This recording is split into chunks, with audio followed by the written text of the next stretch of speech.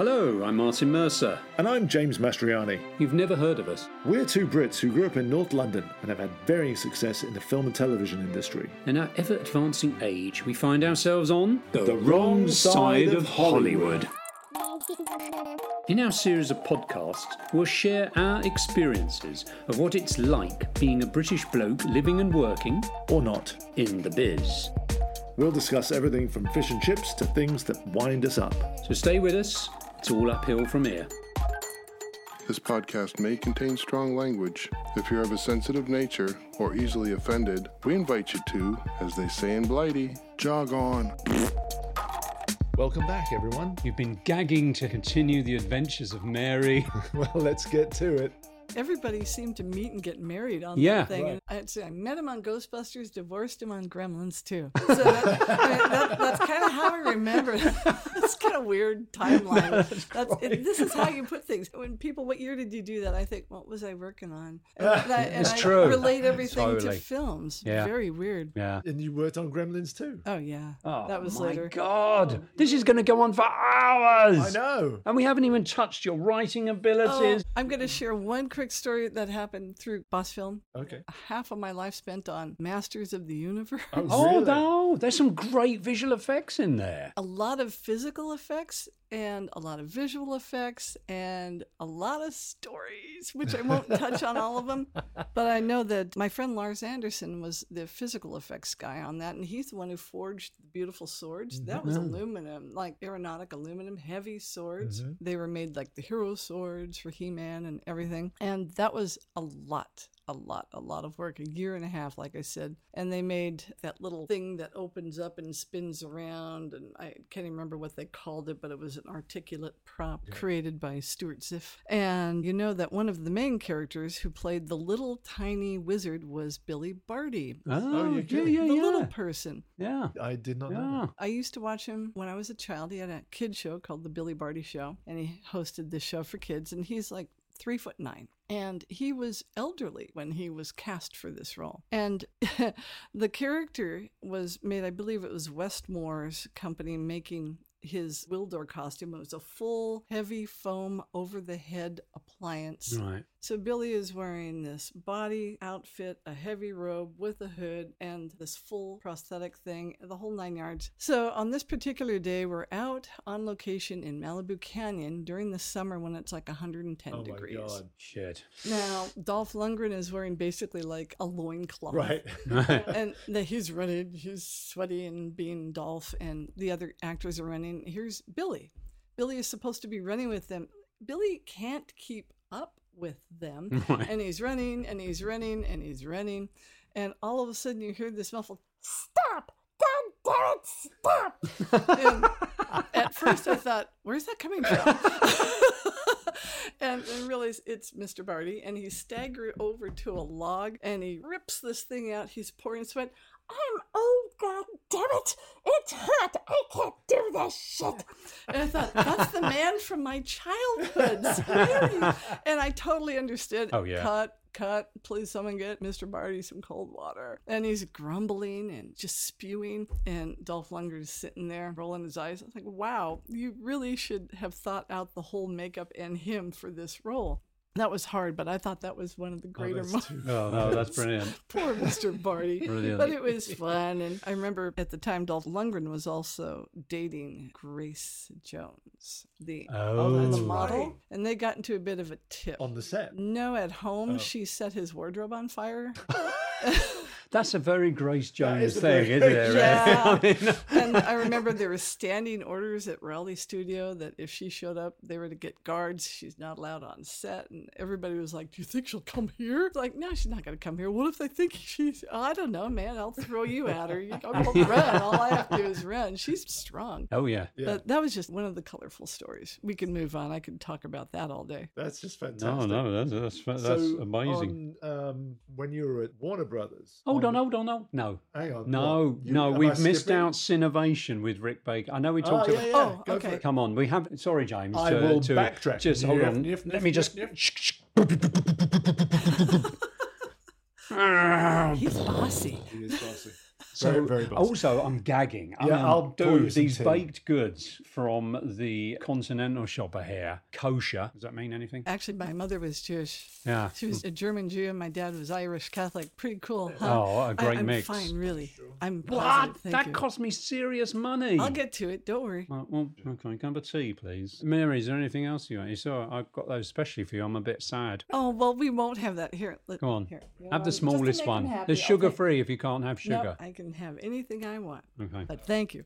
They look lovely. No, I got my coffee. Okay, after being at Boss Film for about 4 years, I was antsy. Nobody stays too long, and I wanted to try other things on for size. And I had an opportunity to go and work very briefly as a visual effects consultant producer on a small film for a company that was doing commercials. I worked on a Spick and Span commercial and some gasoline commercial. And then John Candy, his last movie, Wagons East, I worked on that. I remember going to a meeting with the director, and John Candy came in. Big, tall guy, and he was very heavy. Yeah. And he is supposed to have a very physical role in the movie, and I understood he was going to do his own stunts, which basically is ride on a horse, fall into water, scramble up a side of a river. And I said, aren't you worried about him having a heart attack? I swear to God, I asked that. Oh my And God. they said, Out he's loud. fine. The doctors wouldn't have okayed him. And they looked at me like I was crazy. And we all know how that movie ended. He died of a coronary event. Yeah. And before that all happened, I was in charge of finding someone to double for him, some padding and all that. But that was really sad. So I thought, okay, I don't like this. I think I'll do something else. I worked for a fellow named Richard Stutzman, who worked at Boss Film. Oh. And he worked for physical effects. I worked on this one movie where I met this youngster named Greg Nicotero from K&D. Oh, that guy. Yeah, that guy. That Oh was my on Deep God. Star 6. Amazing. Originally titled Deep Six. I said, you don't know what that means, do you? That's a slang term for throw it away. Deep Six that. So, I thought it was a cheap oh, you're science Brits. fiction What do you film. know? We don't No. know nothing. We know nothing. It's a slang term Oh, for Deep throw Star the- 6. Sorry. Yeah, so then they renamed it Deep Star 6, and I met Greg Nicotero there working on The Creature. And then I went on to work for another effects person, Clay Penny, from Backdraft. He passed away recently, He unfortunately. did. That was Yeah. very sad. Yeah, huge physical effects guy. Right. Physical effects being explosions, fire, Exactly. breakaways, and stuff like that. Hold that thought for 1 second. Oh, Oh. matron. Ah, a good week. Mary has very kindly given us a lovely bottle of Chandon Brut. Enjoy. Cheers, Mary. Oh, kampai. Cheers, Salud. Mary. Bottoms up. Same. Thank you. Just a tiny drop, James, because you know I fall over if I have alcohol. Thank you. Oh. Oh, yeah. So I was trying my hands in different fields. And it's funny how they all are. The physical effects guys are really down to earth. I like to build things, blow them up, and Yeah. burn things. And they all live like up in Acton and own acreage and have tools. Oh, yeah. But they're very clever physical effects because I started in physical effects as a trainee and George Gibbs was the supervisor and he had this whole garage, which, you know, in England was very unusual. He had a cabinet with shotguns and he had explosives and one fireworks night. There was a bus stop over the other side of his house and there were rowdy kids and he literally got a shell burst simulator. It was basically an artificial tank shell. It's what they Oh, use my. for training. And so he put a slit in the bottle so it wasn't as powerful and he detonated the thing and it just went boom. In fact, it was so powerful it actually cracked his windows. But these guys have all this stuff, like you were saying, they have these big houses and it's full of all this wonderful gear. Great characters. Oh, I loved it. Well, before we get into Rick, I will tell one physical effects story. When I was working for Clay Penny, it was on the movie called Toys. Not Oh. a fantastic film, but it was Robin Williams. Yeah. And it had a buttload of effects in it. Sure. So the shop was located down in the very cusp of Culver City, down near Inglewood. And it was a very nice shop. All the guys there fabricated these little tanks and things that were supposed to carry explosives. And there was a huge vault, a really big pyro vault, where they kept all of the explosives that were going to be used in the big climactic scene. And they were shooting it at 20th Century Fox. In fact, it was so volatile, one of the guys went in there to check out some pyro powder. And he didn't even notice some of the powder had filtered into the air. Static electricity set it off, and he was burned head to toe. Oh, Rushed to the shit. Grossman burn ward where they had to graft skin. He's okay. He Oh, no. recovered. But that's just how Yeah. very, very volatile. Sounds like flash powder. Right. Yeah. And that was just powder. That Yeah. was just the powder. Yeah. So they had just tons of stuff in this vault. Well, this was in like 1991, and we were working on this for a long time. And then Rodney King happens. Right. And then the LA riots happen. Yeah. And we were right down in this building, and it's early in the morning. We're watching the news on this little dumb TV with rabbit ears. And as we're watching it, the front door to the shop is open, and it looks out onto the street. And there's coverage of looting that's occurring at what was called a Gemco. It was a department type of store, kind of like a big box store, like an early Costco. And it was in this strip mall. And I'm looking, I said, that's behind us, guys. That's right behind us. And we're watching it. And you could see where there's a looter, and he's carrying like a TV or something. That's very And famous he footage. disappears off frame. And I look up, and I see him in front of the street. It's like, it's unreal. It was freaking unreal. It's like, dude, that's right behind us. And I said, Clay, we should shut the shop up. He goes, well, we got to get to set. I'm going to call you. We didn't have cell phones, really. He goes, just call the stage. We had a stage number, and I'm going to leave one of the Teamsters here with you. So it's just me and a Teamster in the shop. Everybody else leaves because they have to get ready for this great big scene. And meanwhile, things are escalating. And I'm watching, and hours are going, and I said, what's going on? We better leave. I can't reach Clay at the stage. I can't reach anybody. Nobody's there. Even the Teamsters getting nervous. And now the Gemco is set fire to. It's ablaze. No. So this is getting to be like early afternoon, and I call the main production office, and this man answers. Toys Production. I said, this is Mary over at the physical effects shop. I can't reach anybody. Well, the whole studio is evacuated. I said, who's this? Charles Neuwirth, the A-level, A-list producer. Talk about a captain going down with the ship. I love it. Yeah. And he was there. And I said, well, there's a building on fire right behind us, and they're looting. Well, get out of there. Get out of there now. Yeah, I would love to, Charles, except we have tons and tons of pyro. If this building catches fire, the whole block will explode. Oh, my God. Get out of there now. Get out. I'm going to send Teamsters down. And I guess he found somebody, and I said, dude, we're out of here. Go. So we get in our cars and go, and he apparently sent somebody down, and they cleared it out. Wow. But on my way to the on-ramp, which is all of a quarter mile, it took me like half an hour to get to it because there are looters running toward my car, smacking my car as I go. It looks like Beirut during the bombing. Jeez. I'm driving around all this debris and broken appliances. It was terrifying. Wow. And then went home and watched LA burn from the top floor of our building. Jeez. So that was exciting. Hey, welcome to LA. Yeah. Come to the glamour of Hollywood. Unbelievable. I mean, I remember seeing those headlines in the Daily Mail.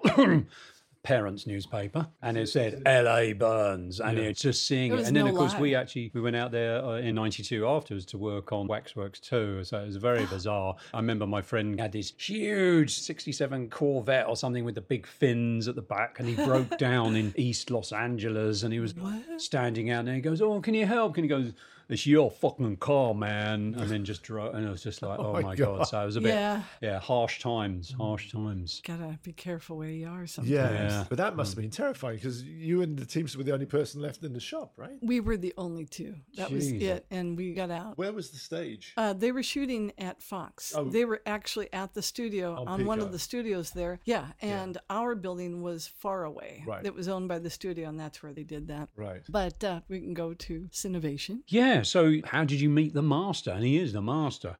All right. Talk about my naivete. My good friend Sue, who I worked with, she was the receptionist and like a coordinator at the Creature and Model Shop at Boss Film, and we became good friends. We would go out. She had gotten married, and she had gotten pregnant, and she had been offered the job to come and be Rick Baker's office coordinator and work for him. She calls me and says, I can't do it because I'm pregnant. And I gave him your name and number. I said, what's his name again? Who? Because that really wasn't it. It says Rick Baker.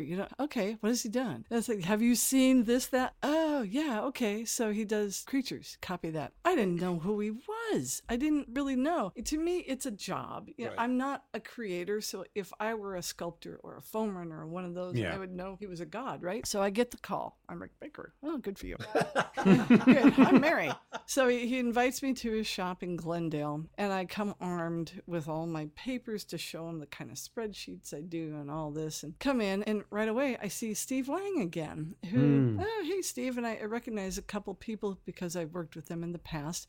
He's got a very nice shop, very meticulously clean shop. Everyone is quietly sculpting.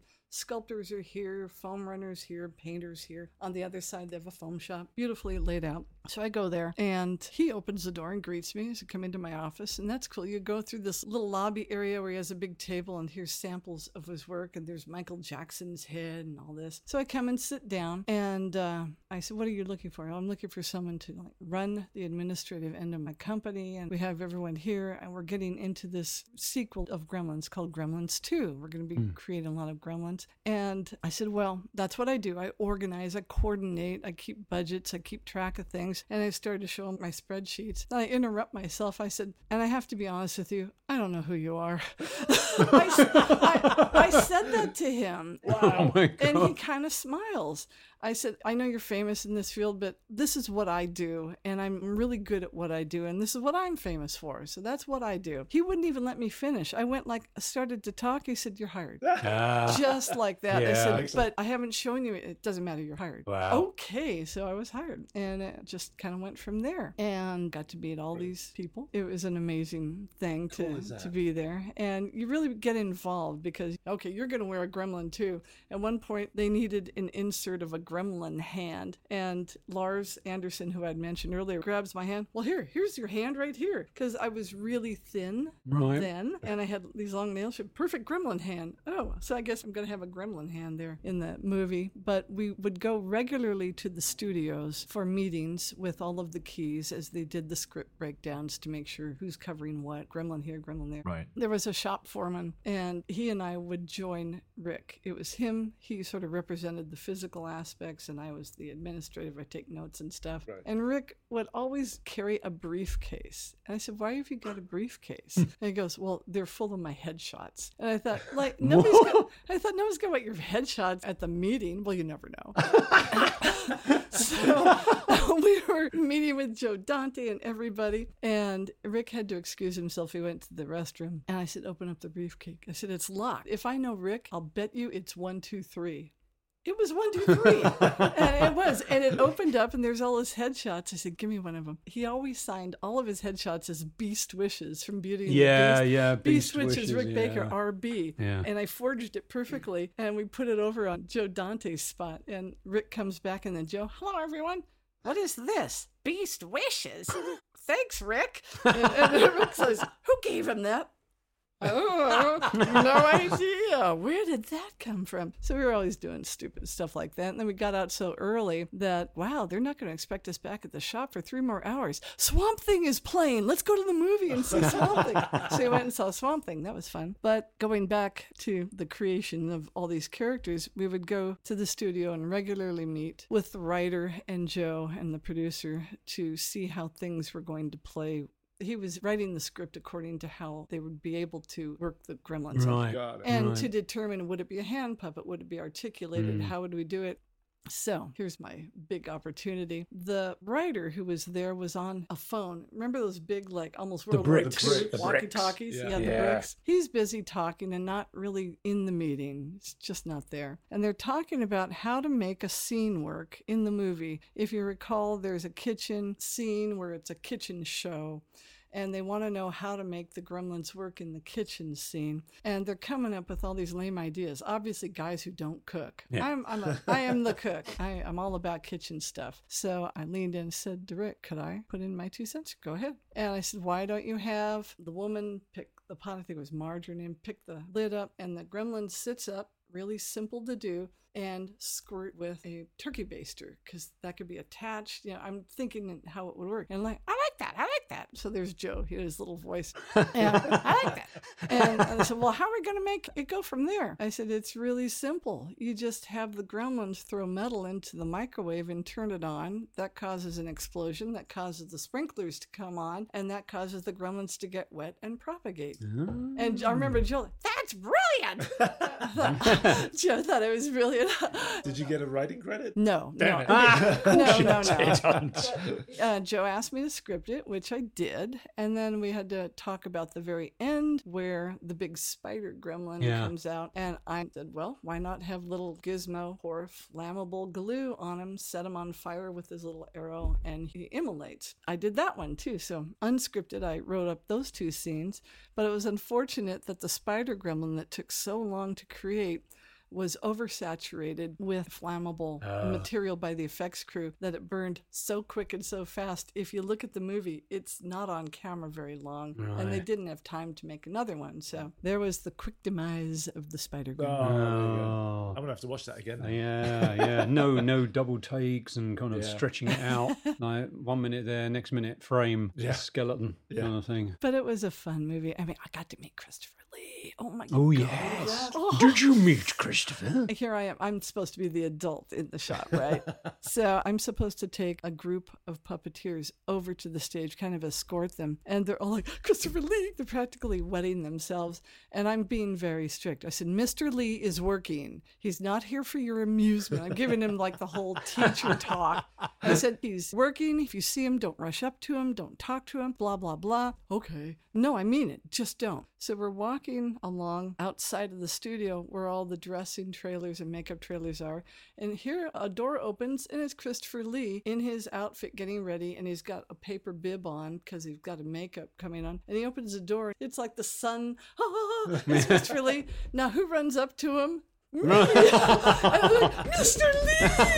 Oh my God, I love you. The best vampire who ever existed since the beginning of time. I love you. We all ran up to him. He was delightful. Yeah. He could not be engaging enough, told stories, and he was absolutely the epitome of gentleman. Yeah, I right. loved him. I know this is about you today, but he told this wonderful story about being on holiday with his family in Romania, and the car broke down.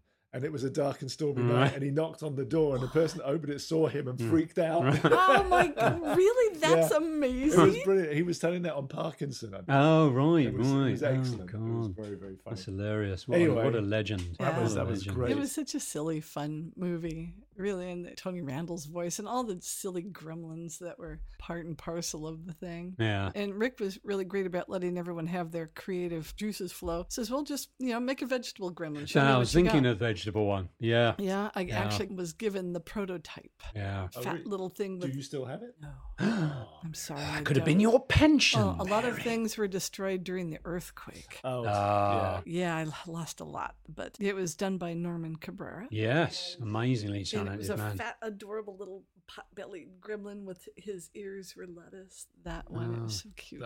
I have seen some of those, the castings of them. We had a few going around Image back in the day, and they are exquisite. Yeah. Just the work personship Yeah. in them is amazing. Absolutely amazing. The personalities came through, and I love the fact that they have like the Lenny and George characters from Of Mice and Men, right. and the one that looks like Edward G. Robinson. Very cute.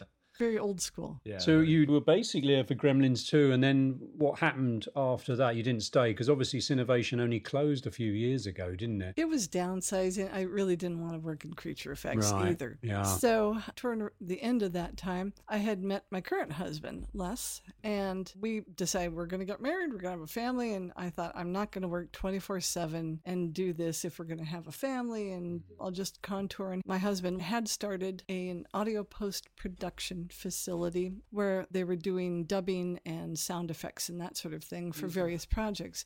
And he had transitioned from his garage studio to a brick and mortar, and it was a sublet inside of a big warehouse where the owner had built these spaceship sets for his own project. Yes, Really? they did. And he wanted to turn the building into a legitimate soundstage. So Les had said, well, why don't you hire her? She could do that. She could work for me and she could be there. So I did. I helped retrofit the building and turn it into a soundstage, which it is to this day. Wow. And then I was working for my husband, and they were doing anime, primarily Japanese animation, and they were dubbing, and it was the early days, really. We had some amazing projects come through there, and I was not all that familiar. I thought, who's anime? Who's she? Who is anime? Yeah, I didn't realize. As a kid, I grew up watching Astro Boy and Right. Speed Racer and Kim of the White Lion, and it wasn't called anime. It was rather unfavorably called Japanimation Right. and other things, but I was intrigued by it. Well, remember the director and writer who would come in, his name was Kevin Seymour, and I don't know what it was about me. He hated me, and I didn't like him either. We're at oil and water. Mary, Kevin. We tried to avoid each other. Right. But he was the director, and he and another fellow did all the writing. And one day I overheard him say, I really need more writers. I just don't know what to do. And I tapped him on the shoulder. How about me? How about you what? I thought, how about you give me a chance to write one of the scripts? I'm decent. I could do it. All right. Yeah, he was just so grudging. And he gave me an episode 3, of something called Giant Robo. It was the weirdest, off the chart, over the top show. And he said, just try to make it sync to mouth, and you have a little creative license, stay within the context and be faithful to the originator's thing, read it. And he prepped me, and I did it. And he looked at it and he goes, it's not bad. And I know it was hard for you to say that, wasn't it? It was. And they dubbed it, and it went really well. And he goes, would you like another one? Yes, I would. And each one I did better and better. And before you know it, we're like become best friends. And he became my mentor. And he goes, I didn't know you liked Andy Warhol. Man, I love Andy Warhol. And we found we had all these things in common. It's like, wow, you're my best friend. So we really bonded. It was funny. And about a year after I started, I'm still a newbie at this. Kevin walked up to me. He goes, Mary, I've been talking to Ken Iyadomi. Ken Iyadomi was a producer who brought a lot of projects to our studio, and he worked for Bondi. So he brought in a lot of Bondi projects. I've been talking to Ken Iyadomi, and we have decided that you are going to write Ghost in the Shell. Wow. And I Wow. went, what's a ghost in the shell? Like, I never heard of it. And he looks at me, you don't know? Not a clue. It was that we have much work, Padawan. Look, he goes, I'll have you prepped, don't worry. Oh, and right before he came up to it, too, it was Ken Iyadomi, who is Japanese and speaks in 3-word sentences, had come up to me before then. And he goes, Mary, how are you? I said, I'm fine, Ken. How are you? Good. You go to Japan. I said, I'd like to go to Japan sometime. Yeah. Thank you. He goes, you go in 2 weeks. You have he did. You go in 2 weeks. You have passport? What are you talking about? I have Kevin explain. And I really believe that the only reason I wrote Ghost in the Shell was that I had a valid passport. If I didn't have a valid passport, I wonder if I would have even gone. Yeah, and then 2 weeks later, I'm on a plane. Back when you could do this, I was handed a letter box, one of those like Staples office supply letter boxes, filled with all the manga written by, not Mamoru Oshii was the director of it was...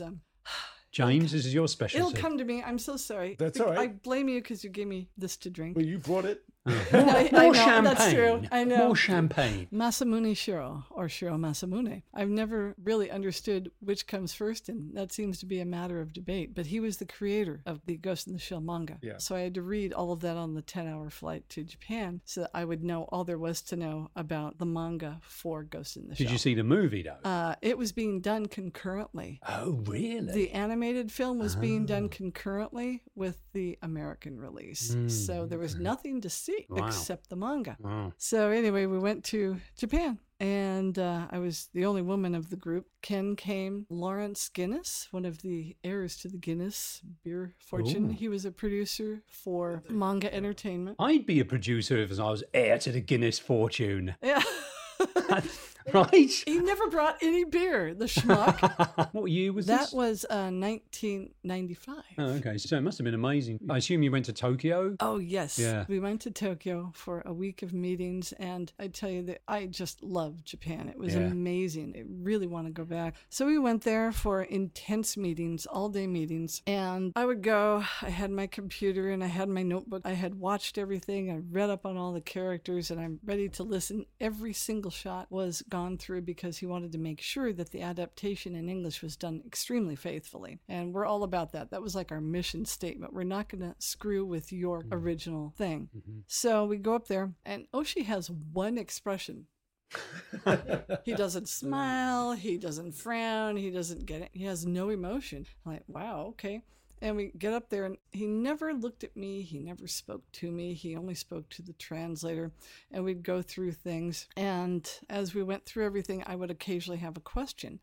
And as we were going through the film, it wasn't even complete. There were black slugs that were not animated yet.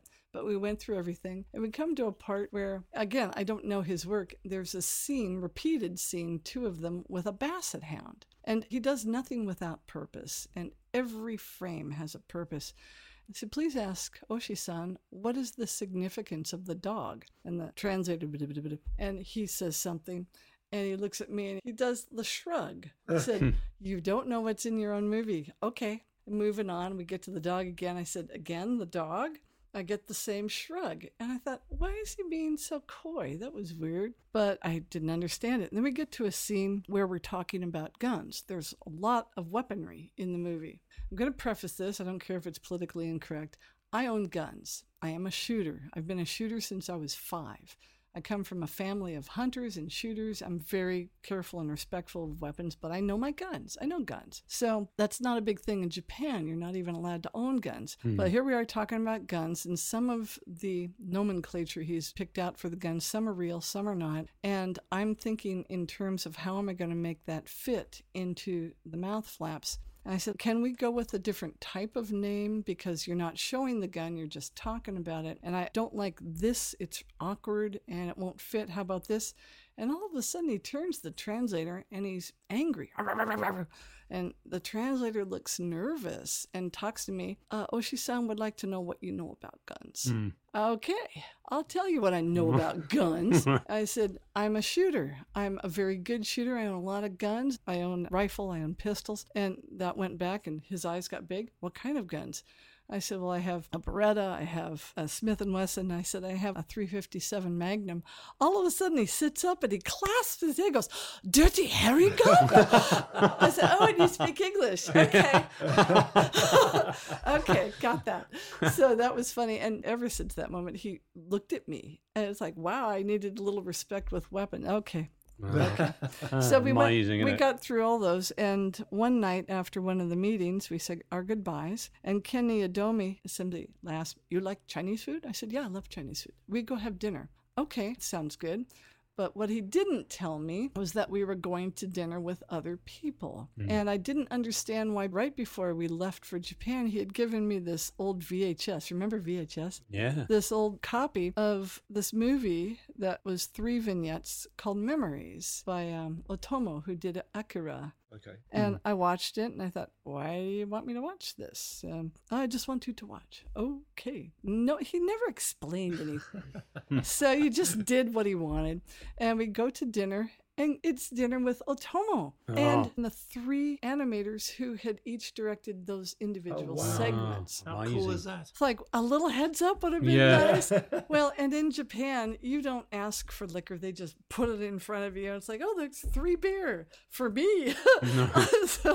And we're tired. It's been a long, hot day. And I'm sitting next to one of his animators who's a rather diminutive man. He was very quiet. I remember he had a little brush mustache and a little cap. And they were introducing me, and they said, there's Tanaka-san. He did Magnetic Rose, which was my favorite of the 3. And I reached over. I'd already had 2 beer. I reached over and I put my hand on his arm. I said, I loved Magnetic Rose. That was my favorite one. I guess I proposed to him. Oh! Because he was I'm going to marry this one. But he was like on me the whole time. And in Japan, the appropriate thing to do is to pour each other's drink. You never pour your own. So after dinner, we had a lovely dinner. Well, it was very nice to meet you. Oh, no, now we go drinking. Oh, my God. So here we go. We go out to one of the oldest bars in Tokyo that has tatami mats where you kneel down, and it's a beautiful place. And I had been out earlier that day at lunch with Kenny Adomi, who helped me purchase a gift for my husband. We weren't married yet. It was a laser disc of Macross Plus, and it was Shoji Kawamori, who had worked with Oshi-san in the mecha designs of Transformers or whatever. And it was this beautiful, gorgeous laser disc. So I'm carrying this around with me with my briefcase. So when we get to the bar, there is a cubby. Now, this is an old bar, and the cubby's maybe 5 feet high. I'm guessing like 20 feet long. The thing is huge, and it's made out of teak. So I'm putting everything, my shoes, everything into a cubby, but the Laserdisc is too high. So I just set it on top, lean it against. And then we go and we start the drinking process. I don't remember much because I couldn't even feel myself after we were done. But we closed the place. And I remember when we were served the sake, I picked up the sake. Everybody had this collective gasp. And then I poured a drink for Mr. Tanaka because I had studied the etiquette. And they all went, oh. It's like, wow, what would have happened? Would they have like chopped my head off or something? So anyway, we're pouring drinks and he can't keep my glass full enough. I'm so drunk.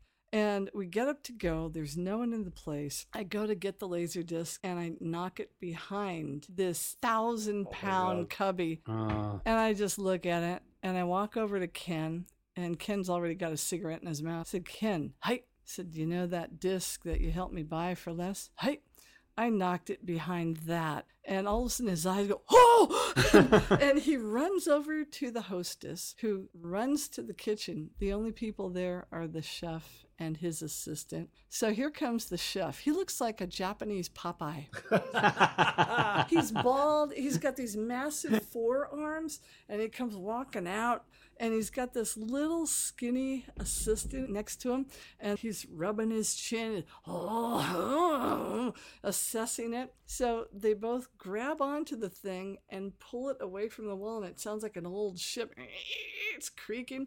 And then he puts the guy up against it to brace it. The guy is shaking as he's trying to hold it. The bigger guy gets on top, and he pulls out the laser disc. Oh, wow. And then he starts to pull out everything else that's fallen behind for like the last 80 years.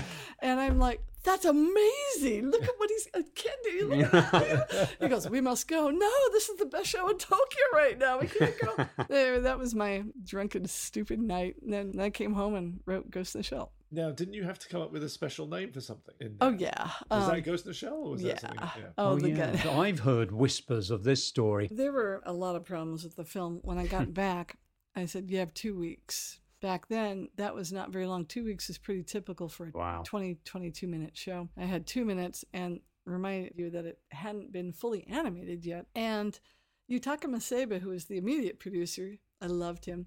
He was a very good friend. He was very thrifty. So he comes in and he hands me this VHS. Here's your working thing to put into the deck that I was using. It's grimy. It's dirty. Where'd you get this? Oh, it was in my garage. He just re-recorded the movie that he had over whatever it was. He recorded over it. So whenever you do that, you often have generational loss. And that's the best. It'll do. Well, you're not writing this. So I put it in, and it's a very dim, faded copy. It's grainy. It's difficult to see any of the mouth movements. Okie dokie. So I wrote it under these time constraints, just round the clock, writing. And they would get me the visuals as they came for the missing slugs. I finally finished it. Kevin, the director, kept coming out. Are you done? Are you done? Are you done? Are you done? So yeah, okay, it'll be, what's taking you? I have one line. Write it! I will! And it was a scene near the end where Motoko has attacked the Fuchikoma, the big tank, where she's trying to pull up the hatch and her synthetic skin is tearing, and the thing grabs her by the head. She's about to be crushed when you hear this amazing kaboom, and the whole room shakes, and it's Bateau in the mezzanine, and he's been shooting at this thing, and he finally disables the tank with this massive weapon. So the dialogue, it just doesn't work. She is speaking to him saying, what was that? He goes, oh, it was something that the weapons division gave me. It's part of my private collection. And it just seemed wilted, just seemed damp. It didn't have kapow to it, so to speak. So I thought about it, and I got so frustrated because I had to turn it in. I just said, screw it. I said it was your standard issue big gun. Right. And that was it. It's a simple fix. A simple thing. Standard issue big gun. And I was sure they'd throw it away. And it became a meme. Yes. Yeah. Yeah. I see it on shirts and hats. Like, wow. So, yeah, I was glad they So kept you're that. responsible for that. I am, yes, the standard issue big gun person. That is awesome. Imagine if you got a residual for every time that meme got shown. Yeah, I wouldn't be here. No. No, you wouldn't be here down in the trenches with us, the likes of us. Totally true, I know. So Mary, I was trying to think, when did we actually meet? Because It was Digimon. It was when you were working with Terry. Yeah. And I don't know who. she was producing it. I was the exec on it. Yeah. And I we know. were in a writers' meeting. Was it for season 2? It was down in Westwood. Yeah. And I don't remember the season. I went down there and you gave me one of the episodes and I came home. I was all excited. And then my husband said, no, I can't watch the kid and I can't do this. I'm busy now. You can't take this job. Wow. Yeah, I'm blaming you, Les.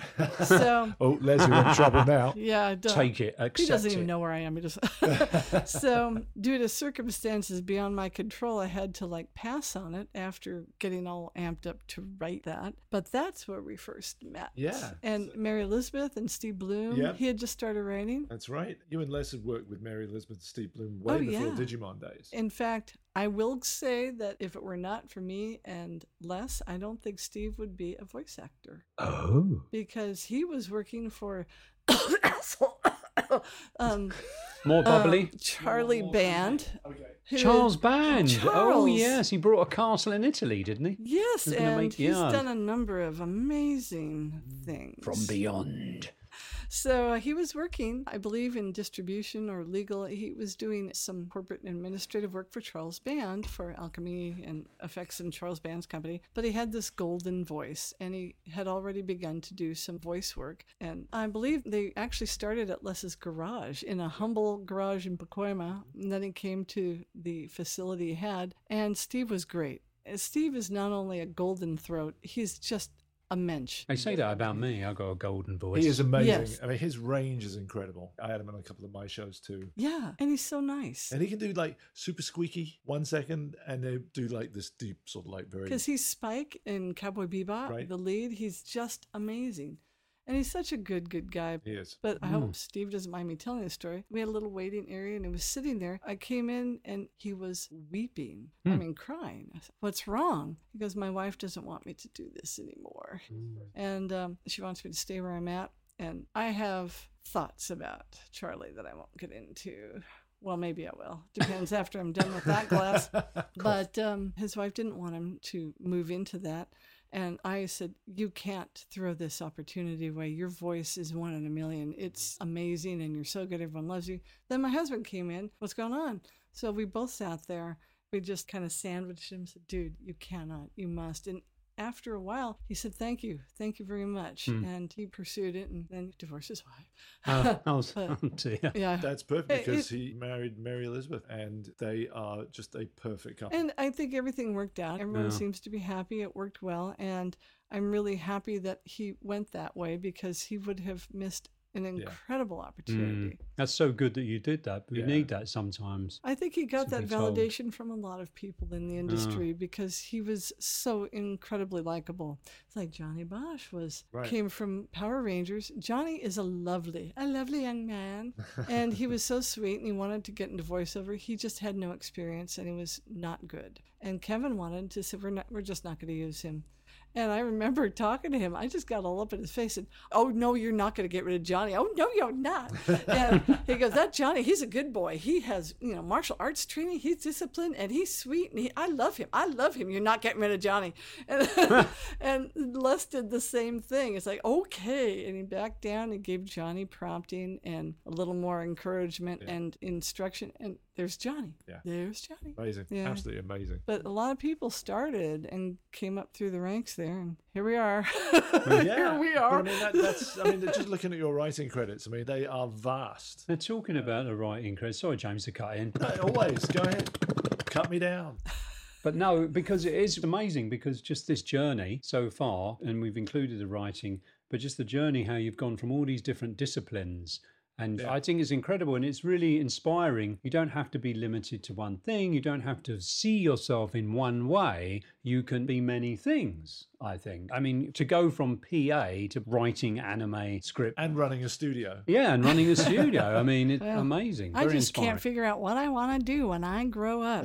I mean, I actually have always felt envious of people who knew what their callings were. You're an amazing storyboard artist. But you started with creature effects, but you've gone, that's almost a logical extension. You're seeing the physical, now you're putting it into a two-dimensional form. And storyboarding is a very difficult job when you do it correctly. Oh, Mary, I like you even more. I'll tell you, my practice husband, his father was Harold Michelson. Do you know? Yeah, oh, of course I know Harold Michelson. He's the man who, that film with the shot through the legs, what was that called? Oh, The Graduate. Yeah, he created that shot. He did The Birds. And I remember when I started dating Dennis, his son, and we went to his parents' house, and he said, sit down. Okay. And close your eyes. Okay. It's like, what? And I feel something in my lap. I look down. It's a binder. It's like, it's a binder? He goes, open it. And open it. It's The Birds, the original storyboard. Oh, my The God. father was allowed to keep it. It was a family thing. Wow. And I'm looking through it, and I realize every single shot is exactly what you see.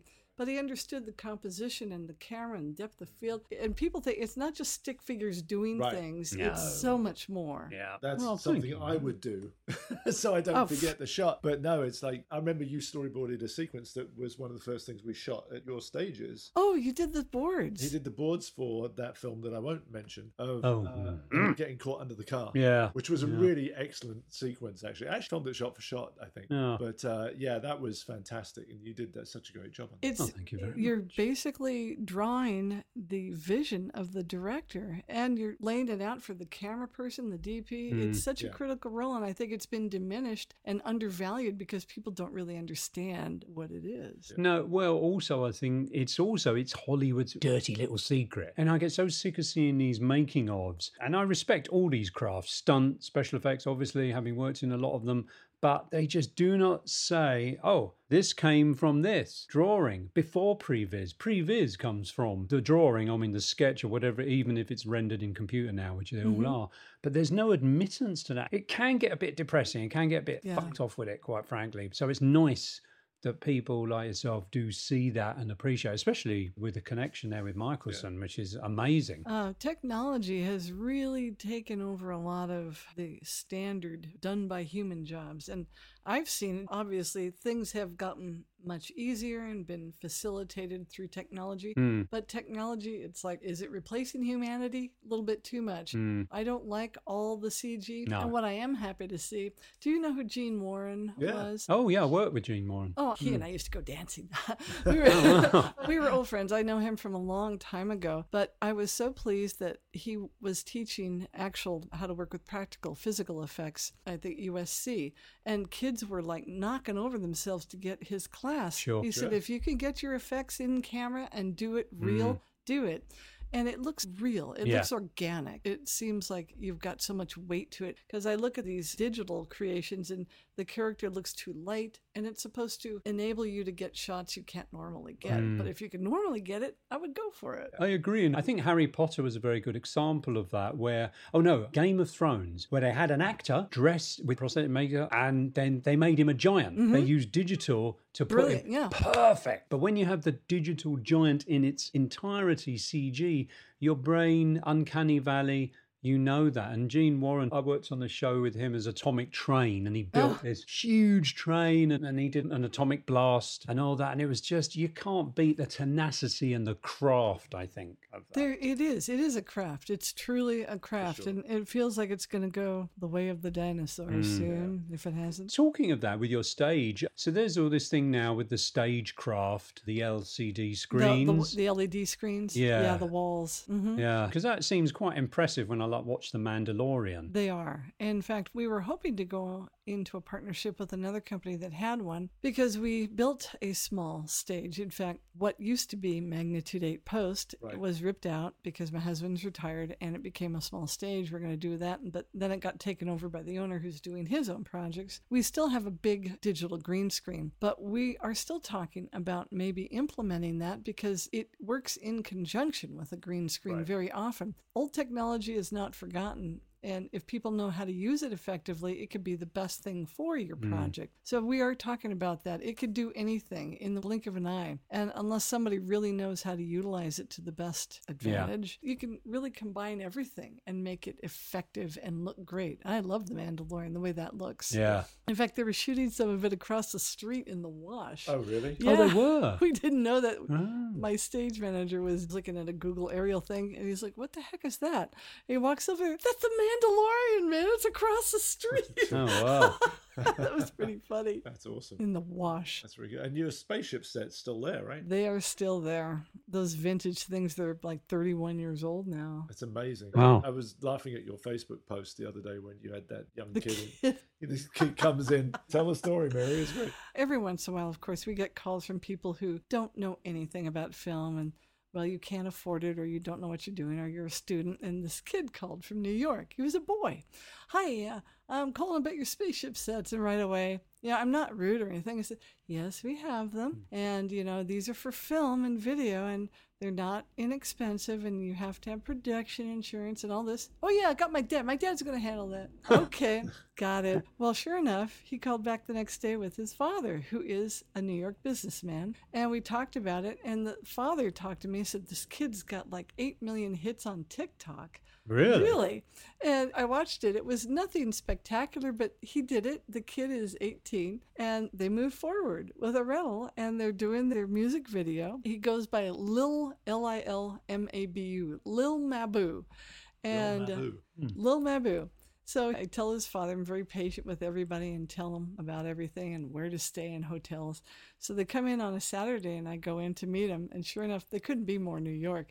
Oh, I just want to thank you so much. They're Italian. They're Italian New Yorkers. Oh, that's cool. They're so nice. They're so nice. Oh, that's brilliant. This boy, he's a good boy. He's straight A's. He's on the speech team. He does all this, that, and the other. And I'm coming out here to make sure he doesn't get mixed up with any wrong elements. Oh, yeah. And I thought, that's so sweet. That It his dad, is. That's a great story. but the kid is 18, just like fresh 18, and he's got a space suit, and they're going to hang him from a truss or something with this rigger, and he's got all his kids around him. And I said, we've had NASA here, JPL, and William Shatner shot here. And he goes, that's cool. Who's he? Oh my God. How old do I feel right now? Oh, dude, Oh, that's just, that's That's harsh. all right. My big claim to fame at the stage is I don't know who any rappers are. I know who Snoop Dogg is because he's on a show with Martha Stewart. Yeah, right. So, okay. But he's been there twice. Right. And I remember getting really angry at his group because they were smoking dope in the building. I don't care what you smoke, but you can't smoke it in my building because it's a fire thing. Yeah. So I have to go up there and say, hi. Here comes the old middle-aged white lady. Hi, I know you like to do this, but you have to do it outside. And please don't do it. I'm being really polite. And they're totally ignoring me like I'm not there until I get angry.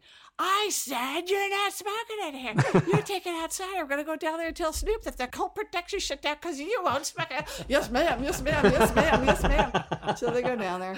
And so Snoop comes in one day, and I'm walking out, and he's walking with some guy. And he's got that kind of walk. Hey, Mary. I said, hi, Snoop. Hey, I want you to meet this friend of mine. This is Pharrell. And I put my hand out, and I said, I'm sorry, what's your name? And he looks at me, Pharrell. He bites it out, and I thought, that's somebody I should probably know. Yeah. And I just quickly make it, I'm sorry, I have to run. Bye. And as I leave, I hear Snoop go, she don't know who you are. I thought, I see. He got us both in one comment. Oh, Jerk. we get that a lot, don't Yeah, we? exactly. You be sweet now. It makes me want to start beatboxing. No, I bet no, not. no. I'm going to eat this now. Oh, Do it. Yes. Okay. Mary's tucking in. Go on. Yeah. Is it good? What's it taste like? It's kosher. Apricot, Oh. I believe. Yeah. Delicious. Yeah. No, it's a good bakery. I'm coming back to this place Bakery. again. Yeah. My heritage is part Jewish as well. So, Well. anyway, moving swiftly on. Oh, For so- Mary, just to end, to bring it skidding up to current times. Now, you're a writer. So, are you in the WDGA? funny. WGA. The WAGA? WGA. The Writers Guild? WGA, yes. I am not, although I was invited. Of all the things I've ever written, I wrote probably the absolute worst version of Biohazard Degeneration. It was shit. Champagne, quick! Yeah, and it was all a computer graphic generated version, and I wrote it. And because it played theatrically, it met the criteria for WGA. And I get this big glowing invitation. You are now welcome to join. Well, okay, but I don't want to pay all these dues if I'm not going to be writing. So I just kind of passed on it. So I'm not WGA. Okay. But I'm now working on my own original stuff that I hope one day, someday, please let me finish. I Get really in touch hope with so. that kid whose dad's a money guy. That's funny you said that. I'll tell you, the kid's dad, I Googled him. His name came up #1 out of all of New York. He owns funeral parlors. Well, they A say it's lot a of dying money. business, but Da-da bing. But People are just, never mind. I thank you. Oh, I am appearing in Birmingham next week. Don't forget to tip your waitress. Yeah. But what I'd like to do is finally get some of my original stuff done and short stories and So we're scripts. talking short films, motion pictures, or One is animation? an episodic children's show All right. that I started when my child was You little. told me about that a while back. And now it's getting reformulated, and I've got someone interested in working with me on it. We want to shoot it, and I'm hoping it will be done, at least a pilot, before the end of the year. Nice. Brilliant. So I don't know. You never know where these things are going to go. Oh, Mary, that's awesome. I really hope that happens for you. Thank you. So you get more of a sniff. And me too. Oh, yes. I was like, I really want. Yeah, we I need a didn't discuss storyboard artist. I need James. We you. didn't We discuss don't need to James. discuss me.